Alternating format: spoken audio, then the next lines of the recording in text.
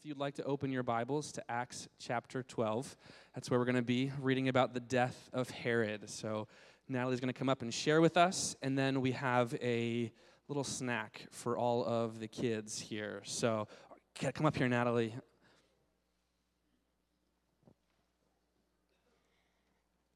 Now Herod was angry with the people of Tyre and Sidon, and they came to him with one accord, and having persuaded Blastus, the king's chamberlain, they asked for peace because their country depended on the king's country for food. On an appointed day, Herod put on his royal robes, took his seat upon the throne, and delivered an oration upon them. The people were shouting, "The voice of God and not of man." Immediately, an angel of the Lord struck him down because he did not give God the glory, and he was eaten by worms and breathed his last. But the word of God increased and multiplied. And Barnabas and Saul returned from Jerusalem, and when they had completed their service, bringing with them John, whose other name was Mark. Awesome. Yeah. Thank you, Natalie. Today is a family service, so that's why we have some of the families involved in handing out communion or in reading scripture. And because it's a family service, I understand how antsy kids might get, and I thought, well, it would be really good if they had a snack. And what more appropriate of a snack for us to have after reading that passage than gummy worms, right? Because Herod was eaten by worms, I thought it would be just great for us to have some gummy worms. So kids, get permission, but if you would like, you can come down front here, and we have some gummy worms for you. I shouldn't say just for the kids. I would say, because I know Nate loves his candy, but if you would like gummy worms, I've got enough for anybody who would like them. But kids, come on down. And then if your parents let you, maybe this can distract you while you're listening to me talk for a little bit. There you go. They're a little bit sour. They're probably not too sour for you, though, right? No, just one. He's like, can I take 3? I don't blame him. All right. I tell you what, I didn't know there were this many kids here. They just come out of the woodwork, just like under the pews. Awesome. Good. Yeah. Boom. Yeah, you can take one. Yep. Cool. All right. What more?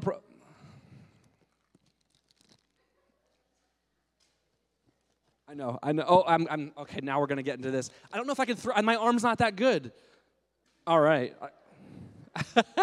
I got some for you, Mark. All right. When you come up and you sing at the end, I'll put one on your keyboard for you. But I got a bunch more here for you. All right. Well, I thought that would be just a really, like I said, a really fitting snack for our time as we look at the death of Herod in the book of Acts. And so I'll try to finish by the time the kids finish their gummy worms. That would be incredible. That would be really fast. So maybe I won't finish that quickly, but it's all good. So if you remember, last week we found that the church was in a pretty tough spot, right? They were going through a trial. They were going through difficulty. They were going through a really difficult time as the church. Herod Agrippa, king of the Jews, beheaded James, the brother of John. You know, it's an interesting fact that James was the first apostle who was martyred, but then his brother John actually was never killed. It's like they cap the beginning of the martyrs of the apostles. And then John, obviously, we read in his writings. But James and John, they were brothers, sons of Zebedee. Jesus called them the sons of thunder. These two were really close. And here we see James being beheaded by Herod in what must have been a gut punch to the early church. I mean, it just must have rocked them when they saw one of their leaders taken out like this. Not only did James get beheaded, right, but Herod saw how this pleased the Jews, and as a result, he had Peter arrested with the intentions of beheading him also. I'm suddenly thinking this might not be a great family service text to preach from. This is just dawning on me now, but it's okay. We're going to go for it. It's God's word. It's all good, right? But Herod arrested Peter with the intention of beheading him as well. However, note what the church did. The church earnestly prayed. Earnestly prayed. Do you know that God does things when we pray that he wouldn't do if we didn't pray? I don't know how it works, but God in his sovereignty weaves our prayers into his plan. It's incredible. I don't know how God does, but he's God and we're not, right? So the church, comprised of a rough, ragtag bunch of weak and powerless people, did the only thing that they knew to do, which is often what we neglect to do or turn to as last resort. They earnestly prayed, which means they stretched themselves out to God in prayer, because unless God showed up, they knew that they were powerless against the ruthless King Herod, who, upon killing James, smelt blood in the water, and he was bent on taking out the church. This is an intense moment in the history of the church. This is a moment where we don't really know how things are going to turn out. They didn't. They were in it. They were facing it.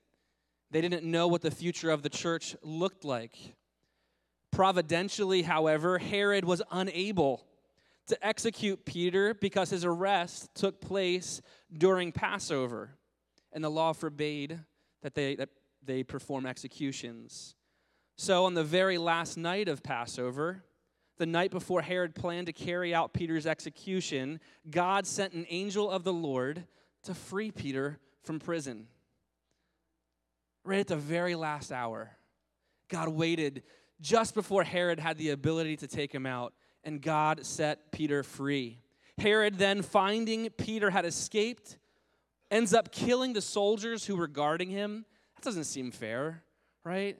Couldn't Peter help them out a little bit? You know what I mean? Like, that doesn't seem right. He just lets them be killed, but that's what Herod does. That's how ruthless he was. He kills the soldiers who were guarding Peter, who were preventing him from escaping, but when God shows up, it really doesn't matter how many guards were there, right? When the angel of the Lord shows up, there was no stopping what God was going to do. And so suddenly, we see the tide begin to turn. Herod's grip begins to loosen, and he is about to be made an example of before the nations of the world. He's about to be humiliated and go down in history as the king who was eaten by worms. That's gnarly. That's nasty. So whereas Herod at this time in history was looked at as king, and as we'll see later on, thought of himself as being on the same level as God, in reality, he was only a pawn used in service to the true king, to the King of Kings. And Herod, as it turns out, is just like every other man, destined to become worm food.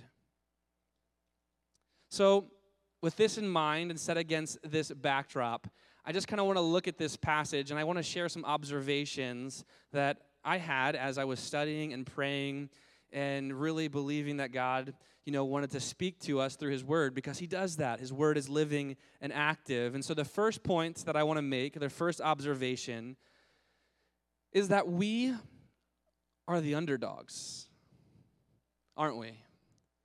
As Christians, we are the underdogs. If you read in the first few verses, it says, "Now Herod was angry with the people of Tyre and Sidon, and they came to him with one accord. And having persuaded Blastus, the king's chamberlain, they asked for peace, because their country depended on the king's country for food." So in this passage, we see Herod's incredible power and authority on full display. After having beheaded John in an unsuccessful attempt at executing Peter, Herod leaves Jerusalem and spends some time in Caesarea. But first, let me refresh your memory and jog your memory of who Herod was. His father, Aristobulus, what an awesome name. That's a really cool name. His father, Aristobulus, was murdered by his own father, Herod the Great. The ruler, if you remember, the ruler who ordered the slaughter of children during the time of Christ's birth. As a child then, the Herod that we read about in this passage, Herod Agrippa, as a child was sent to Rome to receive an education alongside the imperial family. Talk about good company, right? I mean, this guy was destined to be somebody. This guy was rubbing shoulders with the right people. He was going places, and his future was bright. Well, unfortunately, he wound up getting himself into some trouble, ultimately finding himself in some debt, which led to his imprisonment in Rome, only to be freed from prison when his childhood friend, I don't know if you would recognize this name, Caligula, just happens to be one of the most ruthless emperors in all of Rome's history. His childhood friend, Caligula, became the emperor, freeing Herod from prison. Not only was he released from jail, but soon after, Herod was named ruler over the Palestinian provinces. After Caligula's reign ended, Herod grew even more in power because his other childhood friend, Claudius, became the new emperor and extended Herod's rule to Judea and Samaria. Man, he had some friends in high places, didn't he? This guy was powerful. He was powerful, and he had all of the authority vested in him to do basically however he pleased. Herod was powerful, only being outranked in power by the Roman emperor within his region. And in this historical account, he was so powerful that Herod was able to bring the Phoenician cities of Tyre and Sidon to their knees. That's how powerful he was, that he could make a decree and bring a city to its knees. For some reason, he was quarreling with these two cities, and the reason is unknown to us. Herod was angry with the people of Tyre and Sidon and placed an embargo against them, banning all trade to and from these cities. And because Tyre and Sidon depended on food from Judea and Samaria, they knew what they needed to do. They needed to get somebody on the inside. You know, they played the game, the politics kind of game. And they had a mutual friend of Herod whose name was Blastus, who ultimately was Herod's chamberlain, and he was vouching for them. And now Herod sees another opportunity to not only bring the cities to his knees, but to show this city just how powerful he was. To show everybody just how incredible and how awesome of a king he was. We read in verses 21 and 22, on an appointed day, Herod put on his royal robes, took his seat upon the throne, and delivered an oration to them. And the people were shouting, the voice of a God and not of a man. Man, how big was Herod's head at this point? The voice of a God and not of a man. And he just accepts it. He just drinks it in. He just allows it to puff him up. You know what's really incredible about this account that we read in Scripture? It's not just recorded by Luke, but it's actually recorded by other historians as well. There's a man named Josephus, and he records a historical account in his book that he wrote, which was the Antiquities of the Jews. And he says, on the second day of the festival, Herod loved games. And he loved watching these games, and he loved putting himself in a position of power so everybody could see how awesome of a ruler he was. But it says on the second day of the festival, Agrippa entered the theater at daybreak, clad in a robe made altogether of silver, of quite wonderful weaving.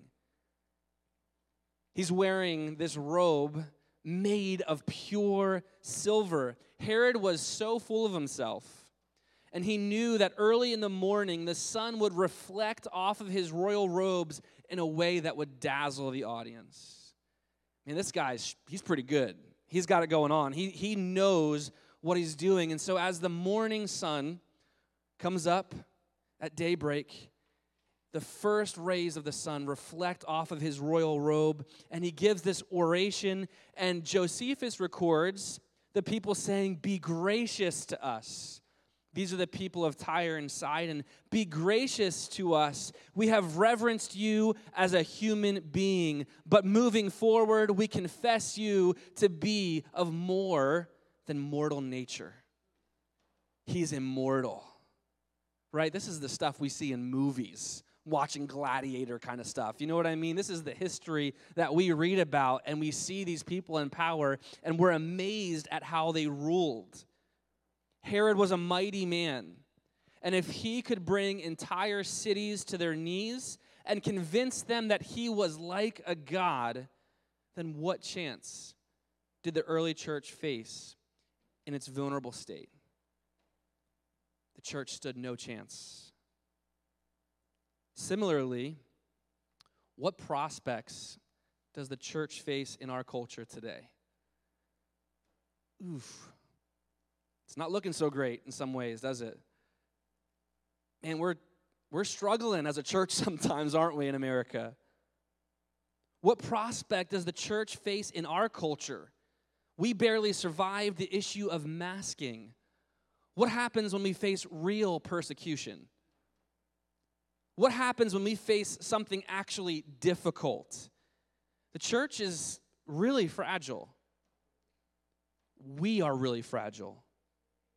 Because the reality is that we are the underdogs.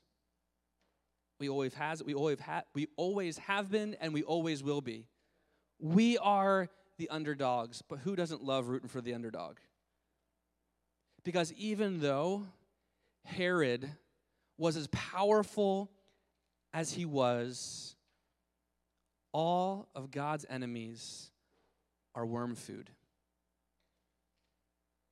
Which brings me to my second point. Acts 12:23, immediately an angel of the Lord struck him down because he did not give God the glory, and he was eaten by worms and breathed his last. Herod was turned into worm food. You know, it doesn't say it was because Herod came against the church. It doesn't say it was because Herod beheaded James, the brother of John. It says because he refused to give God the glory, that God showed who was really in charge.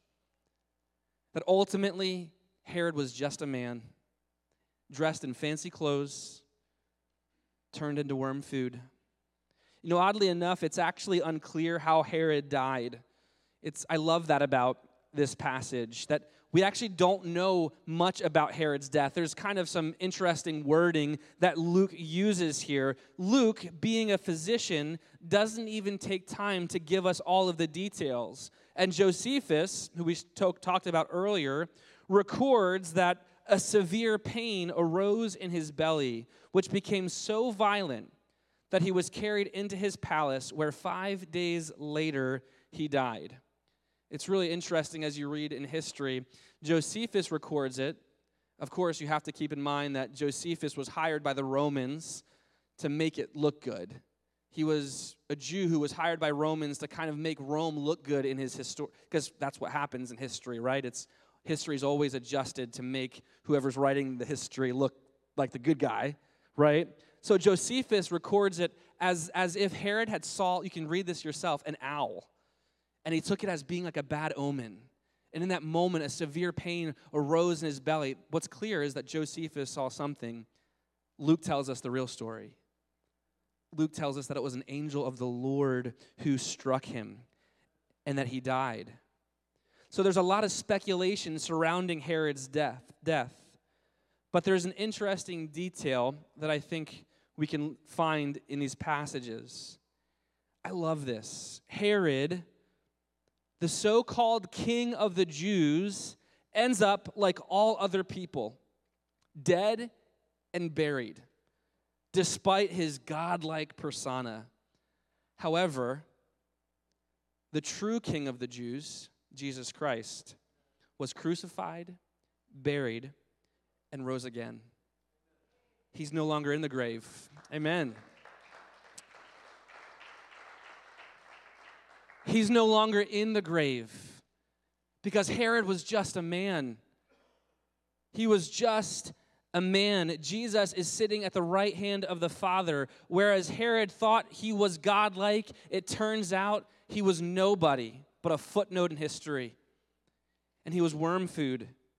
So it might appear at times, hear me out, that the church is failing. It's gonna. in our lifetime, it's going to look like when we look around us, like the church is failing. And the reality is, because the church is filled with failures. I'm talking about us, okay? I'm talking about me, all right? The church is filled with people who mess up all of the time. Look around the room. Can you believe that the God of the universe chose this group of people at this time and entrusted them with the gospel? Can you believe that this is the group of people that God chose and entrusted with the gospel to advance the gospel in this world, in this region, at this place, at this time? I've gone to church for a long time. I've grown up in church. My dad was a pastor. I know how church works. I do. I might play dumb sometimes, but I know people. You know what I mean? I've been around people long enough to kind of get a sense for how people really are. You've been to church too, and you know people who have given up on church because, I just can't deal with the people, right? We get this. We understand how this works. I've gone to church for a long time, and sometimes I scratch my head and I think, what are we doing? Does anybody even know? Is any of this really making a difference? But as you read the book of Acts, we see that often it looks like the church is doomed to failure. Sharp disagreements, persecution, death, riots, imprisonments, divisions, and shipwrecks. In the moment where most of us live, these things are threatening and frightening and even deadly. However, they are all powerless to stop the spread of the gospel to the ends of the earth. The truth is that everyone who sets themselves up against the gospel will not prevail, and like Herod, they will end up as an embarrassing footnote in history as being nothing more than worm food. Which brings me to my final point. The best defense is a good offense. The best defense is a good offense. Acts chapter 12, verses 24 through 25. Listen, Luke writes about Herod, and he moves on. Doesn't even take time to talk about how incredible this was. It says, "But the word of God increased and multiplied, and Barnabas and Saul returned from Jerusalem when they had completed their service, bringing with them John, whose other name is Mark." As we are about to see in the coming chapter, right, that none of what happened in chapter 12 hindered the spread of the gospel or the resolve of the early church. The gospel is going to continue to move forward. Even when John or even when James is beheaded, the gospel doesn't stop moving forward. Even when Peter is imprisoned, the gospel doesn't stop moving forward. The gospel will prevail. The word of God lasts forever. And kingdoms will fall and will rise, and kings will fall and rise. Country will fall. But the word of God will remain. And the word of God and the gospel will continue to advance. So as we're about to see that none of this in chapter 12 that we read about hindered the spread of the gospel, nor did it stop the church from doing what the church knew it needed to do. On the contrary, the church knew their mission and they knew what they needed to do next. They had to get back to work. They had to get back to work doing what it was that God put them on the earth to do. So let me be clear, when I say that the best defense is a good offense, I don't mean that there aren't times when we need to defend the gospel or defend against false teaching. That's going to happen. But what I am saying, and what I believe we see from the example of the early church, is that we must remain proactive instead of becoming passive. We need to keep moving forward, and we need to keep doing what it is that God called us to do. We need to keep taking the gospel to the ends of the earth. The school place, our workplace, our homes, our neighborhoods. That's our mission. If you want to know your purpose in life, your purpose is to make disciples and to do that wherever God has placed you. That's your purpose. And we have to remain proactive. We can't remain passive and sit back and try to protect ourselves or go into self-preservation mode. We need to continue to bring the battle to the enemy's front door instead of allowing ourselves to passively stand by, hoping that if we don't put up too much of a fight, then the enemy will leave us alone, because it's never going to happen. If we don't bring the battle to him, he's going to bring the battle to us. And so I'd rather be on the offense, knowing full well that, yeah, I'm going to expect opposition, but I'd rather that than just wait around and act surprised when it happens. Because no matter what, the enemy is coming for us, which is why the best defense is a good offense. As we've learned, trials are a guarantee for every Christian, and we must be prepared for that and not let it stop us from fulfilling our God-given purpose. It will appear at times to the world and us that we are losing, that we are outnumbered, and we are overpowered. In this life and this world, we are operating behind enemy lines. We are the underdogs. However, all of God's enemies, like Herod, are worm food.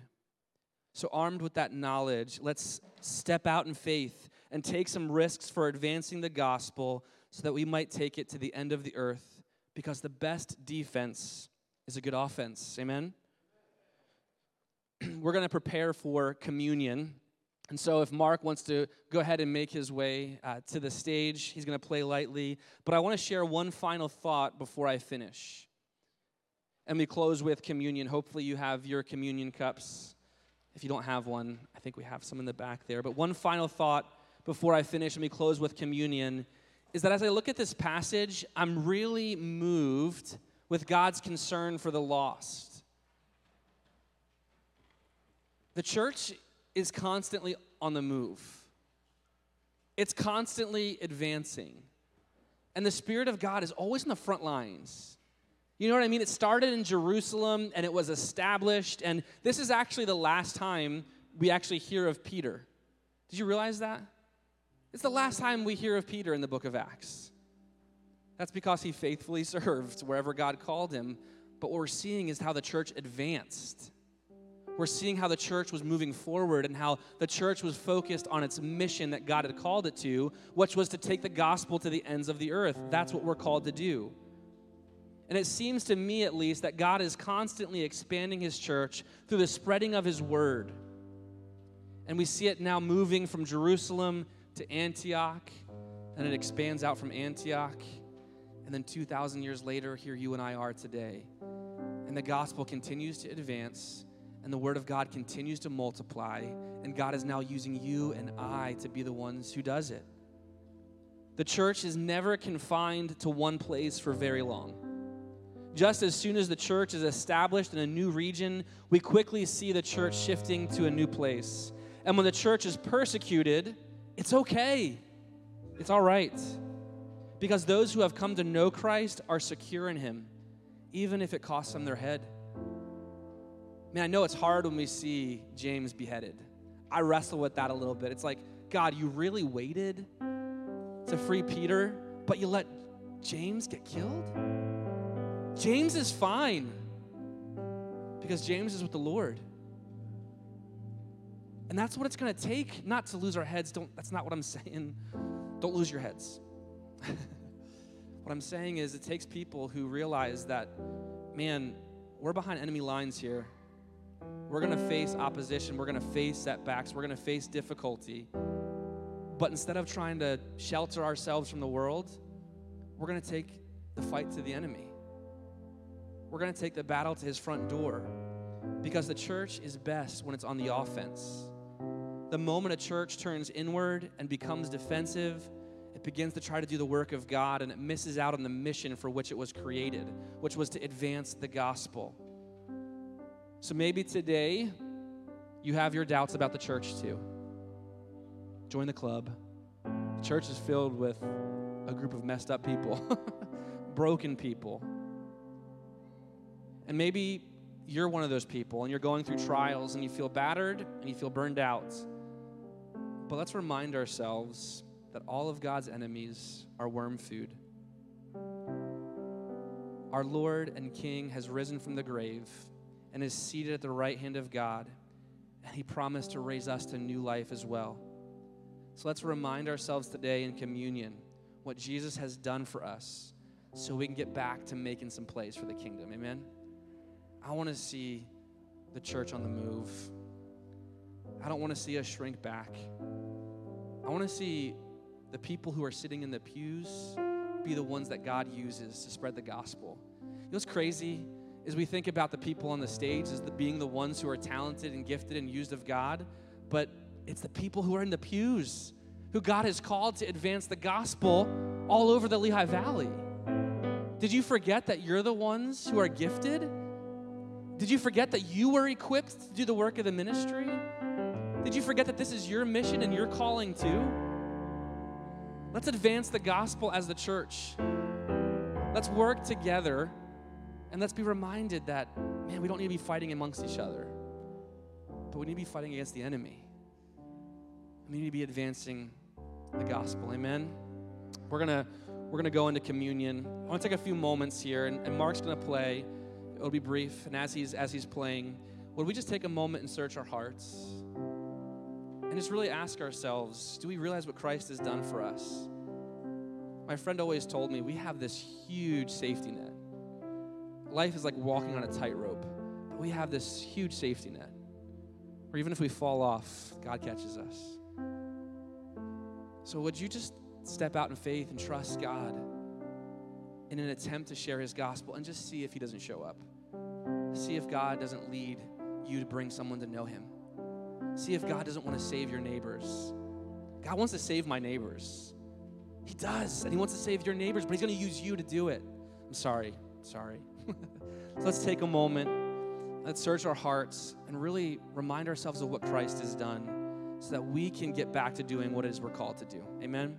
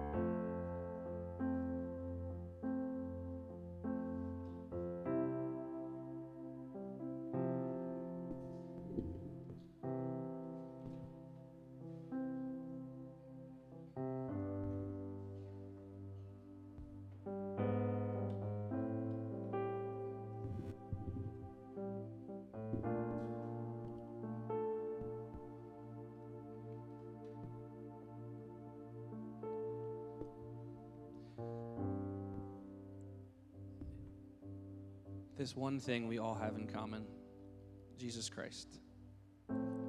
Amen?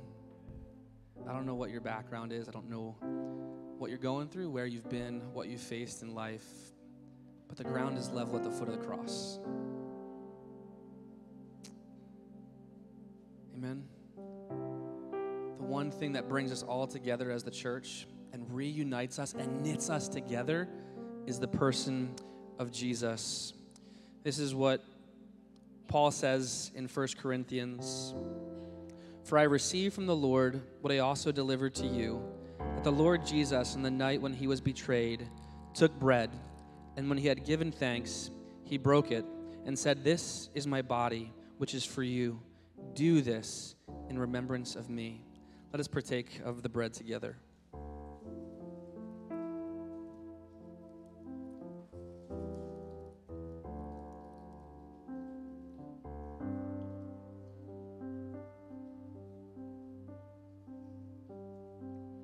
It goes on to say then in verse 25, in the same way also, he took the cup after supper, saying, "This cup is the new covenant in my blood. Do this as often as you drink it in remembrance of me. Let us partake of the cup together.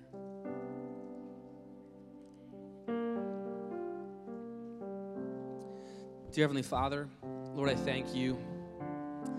God, I thank you for your Son, Jesus Christ. And God, I thank you for the good news of Jesus Christ. God, that he is alive, that he is seated at your right hand, and that we can have new life by putting our faith in him. God, I pray that as we're reminded and we remember what it is that you've done for us, Lord, that it's our responsibility then to go and make disciples of all nations, to share the gospel. And Lord, we know that it will continue to multiply and that it will continue to advance because your word is forever. God, I thank you. I thank you for your word. God, I pray that you would encourage us, that you would remind us, yes, we are the underdogs, but all of your enemies are worm food. God, that we don't have to be afraid of anything. And so we can make plays for the kingdom. We can step out in faith because the best defense is a good offense, God. And I thank you for this time. Let me pray this in Jesus' name.